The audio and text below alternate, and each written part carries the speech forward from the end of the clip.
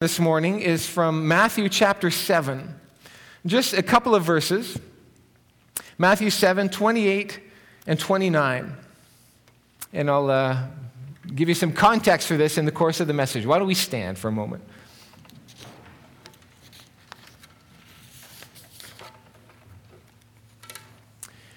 When Jesus had finished saying these things, the crowds were amazed at his teaching because he taught as one who had authority, and not as their teachers of the law.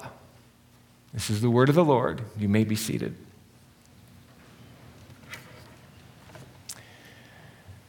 Well, today we come to the last of our series of 6 sermons that we've built around the acronym CHRIST, C-H-R-I-S-T. And I had to make a decision this week. I had started this series on October the 17th, so that it would wrap up last week Sunday. We could start this Sunday with the first sermon in our Advent, our Christmas series. But a couple of weeks ago, the executive director of our Baptist conference, Rob McClelland, was here. And so that pushed everything by a week. And so I had to make a decision this week. Should I just go ahead with the Advent season and leave out the T from our Christ series? Now, I like Chris, but I thought maybe we should be better off just finishing what we were doing. And I didn't want to add any confusion by preaching the acronym CHRIS, only to start this morning by saying, today's the first Sunday of Christmas. So today we'll finish our series on Christ. Next week, we're going to look at a less familiar Christmas text from Revelation chapter 12, where the curtain is pulled back and we get to see what is going on behind the manger scene. Did you know that other than sheep, the only animal mentioned in the Bible in connection with the birth of Jesus is a dragon? Not cattle, not a donkey, a dragon. So that's next week. And after that, we're going to look at the life of Christ by moving through the Gospel of Luke, beginning, of course, with the Christmas narrative in the first couple of chapters. But today we consider Christ as teacher. Now, lest we think that teacher sounds a little less compelling than Christ as creator or hero or son of God, notice how people responded to Jesus as a teacher. After teaching his Sermon on the Mount, we read these words from our text today. When Jesus finished these sayings, the crowds were astonished at his teaching. That was near the beginning of his ministry. At the other end of his ministry, just days from his crucifixion, the crowds were still astonished at his teaching. People were consistently compelled by Jesus as a teacher, coming by the thousands sometimes to hear him. And the reason that they gave for that was that he spoke with an authority markedly different from that of the authority of the professional teachers of the law. What is this? They said, a new teaching and with authority. And again, from our text today, the crowds were astonished at his teaching, for he was teaching them as one who had authority, not as their teachers of the law. I'm going to move over here, Frank, if that's okay. On one occasion, the Pharisees had sent officers to arrest Jesus. But the officers returned without Jesus, and when the Pharisees asked them why, they said, "No one ever spoke like this man." And this week, my wife pointed out something that I'd never noticed before. After Jesus' resurrection, when Mary Magdalene sees him for the first time, she doesn't say, "Jesus," or "Lord," or "Master." She says, "Teacher." Jesus' ministry as a teacher was not just the dry part of his ministry, the boring stuff that he did between raising the dead and calming storms and healing lepers and casting out demons. Teaching was integral to what he did. And he taught with power, compellingly. And his teaching so alarmed the religious leaders that they felt they had no other options except to have him killed. Now, it's hard to say exactly why people flocked to hear him teach. It wasn't necessarily because Jesus made things simple and clear, because he didn't. He often taught in parables, and when his disciples asked him about that, he said, Well, to you has been given the secret of the kingdom of God, but for those outside, everything is in parables, so that they may indeed see, but not perceive, and may hear, but not understand, lest they should turn and be forgiven.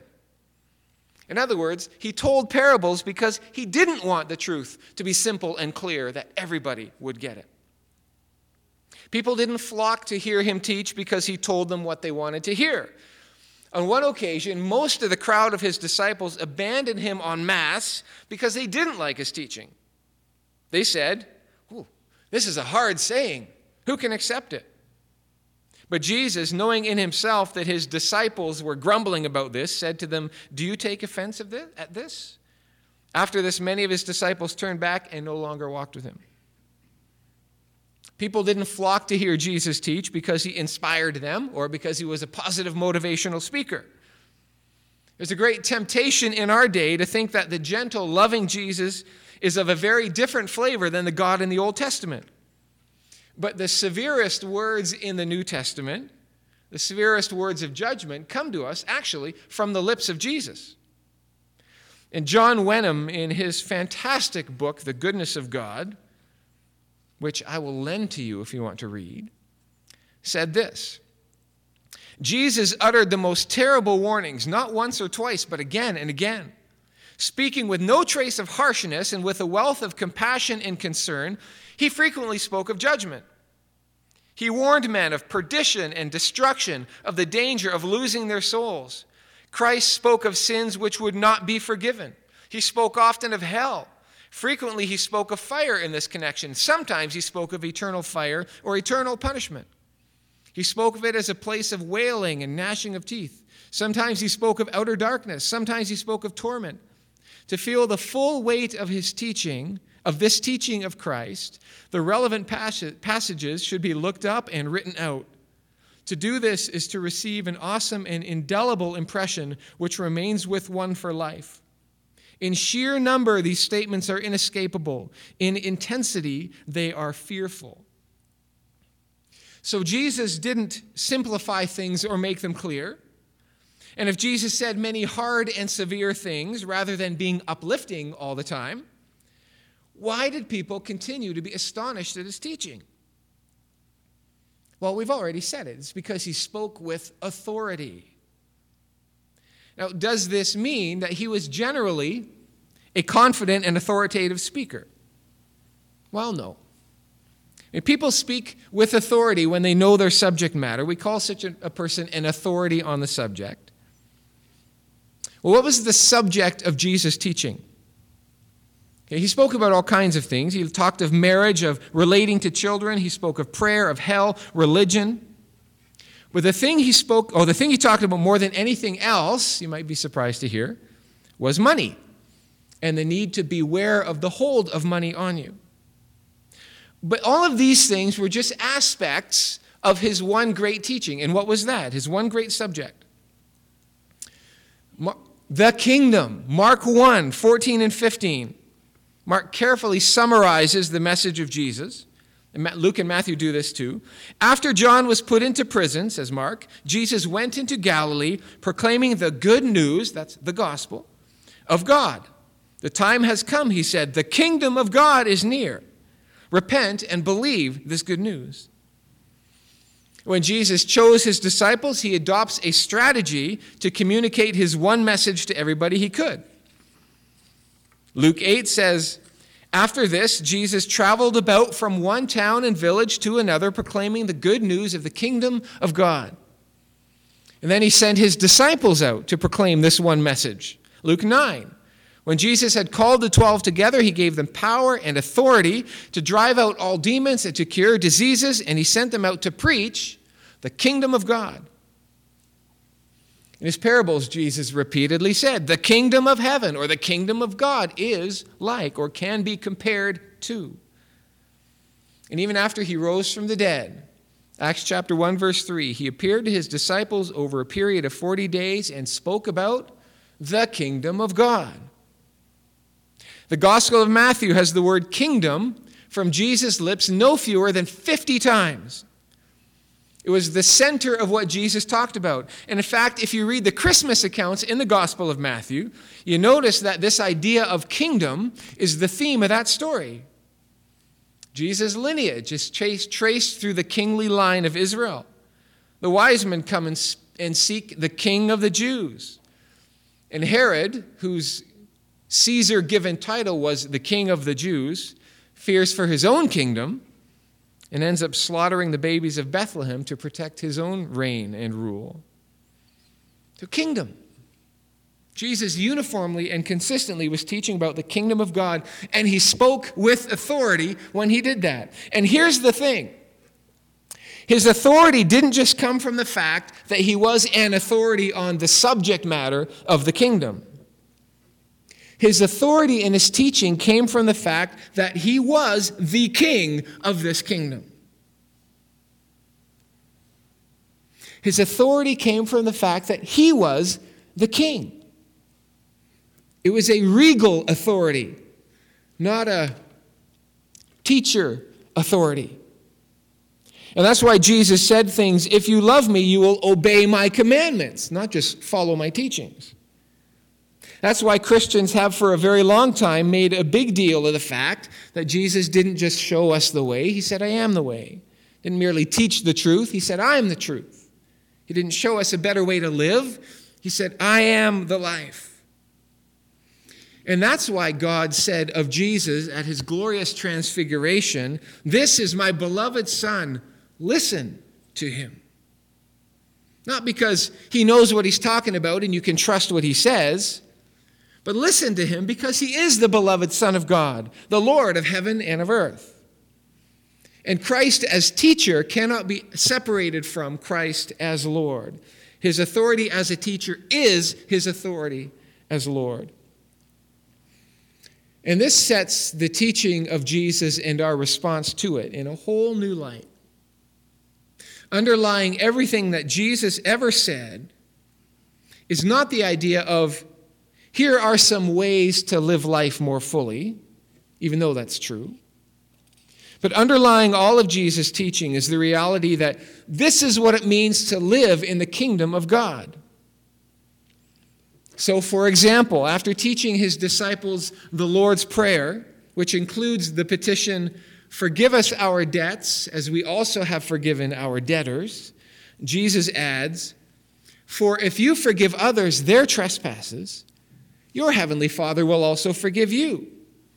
But if you do not forgive others their trespasses, neither will your Father forgive you.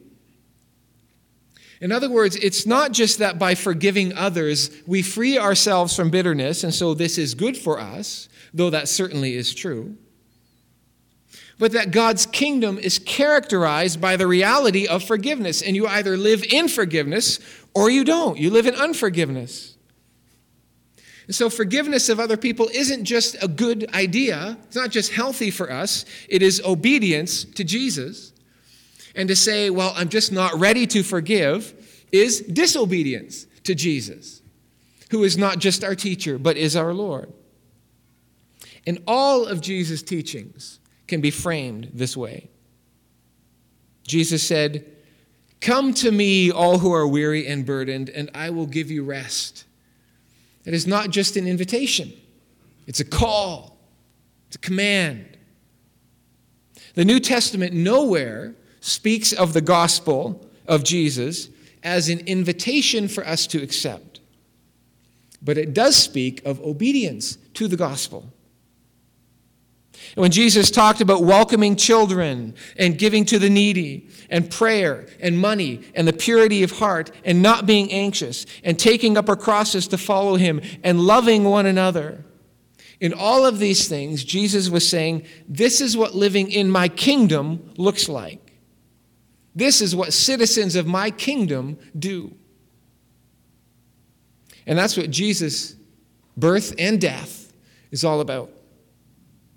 This reality, the kingdom, Jesus' authority as Lord, as teacher, was the cause of Jesus' death. He was not crucified, as Douglas Adams said, for telling people to be nice to each other. He was crucified because he exercised divine authority that threatened the authority both of the religious leaders and of Rome.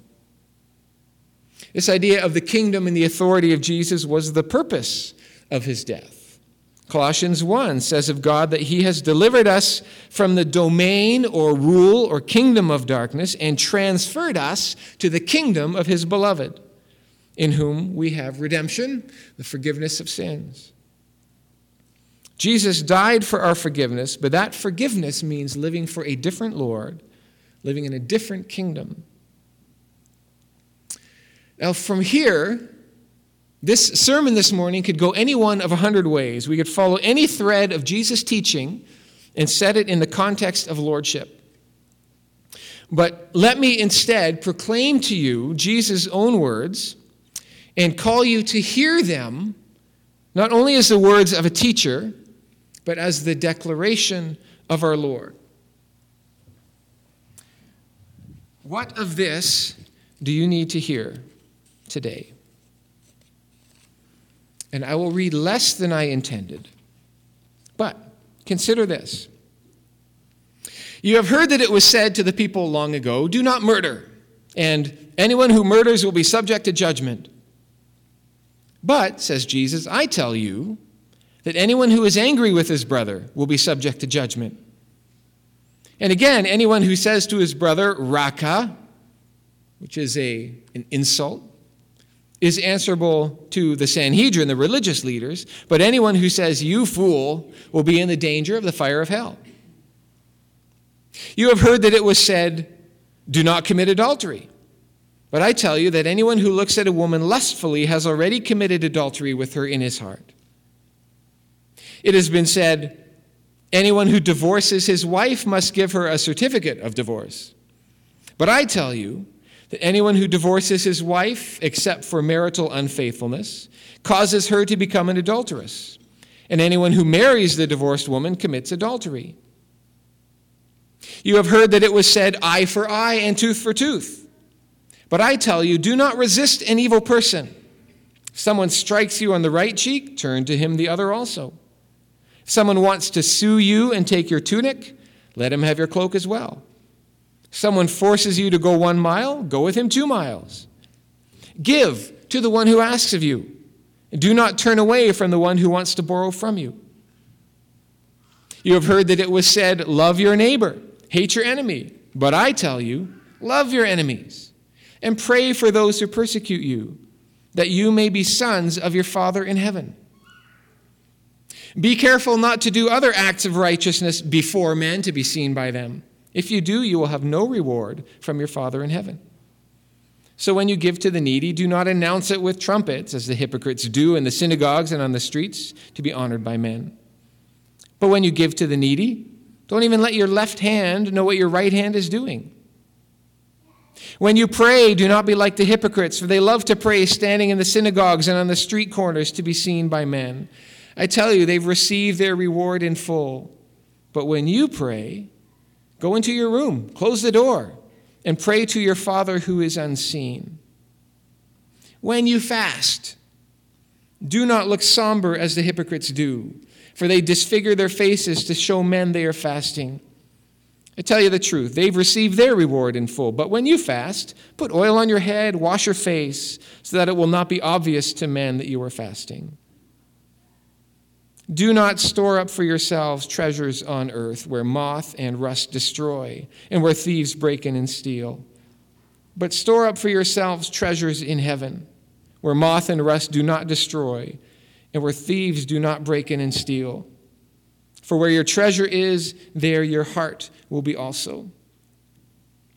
Therefore, I tell you, do not worry about your life, what you will eat or drink, or your body, or what you will wear. Your heavenly Father knows that you need these things.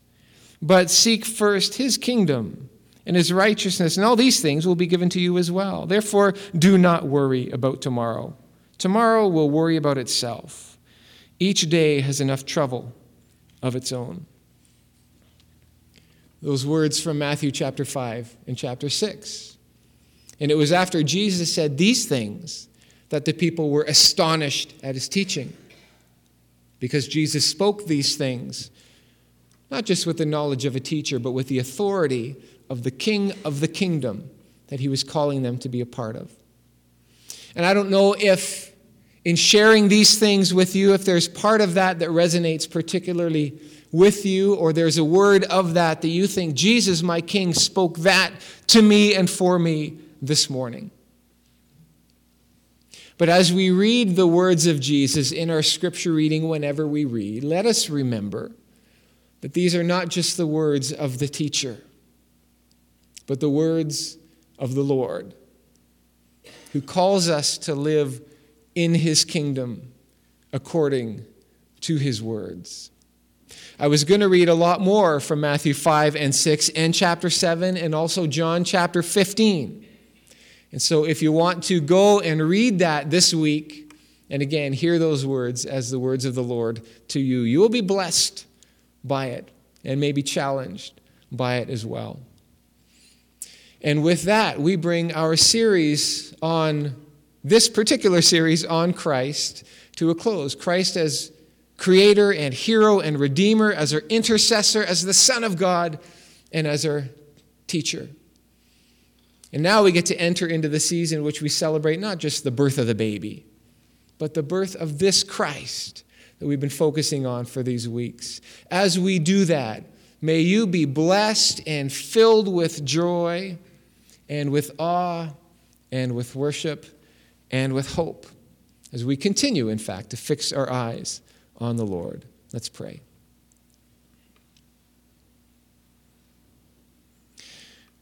Jesus, our teacher, your word to us is life itself. We do not live by bread alone, but by every word that comes to us from the mouth of God. And your word comforts, it gives life, it refreshes, but they are words to live by, words that you call us to order our lives under.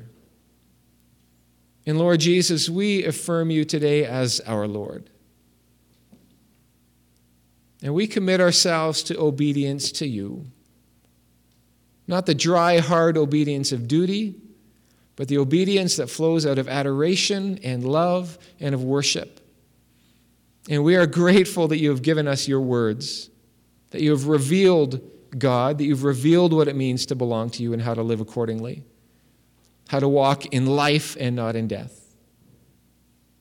And Jesus, we honor you that in your teaching, you reveal the very heart of God and your good dreams for us. And we receive them as such. In your name we pray. Amen.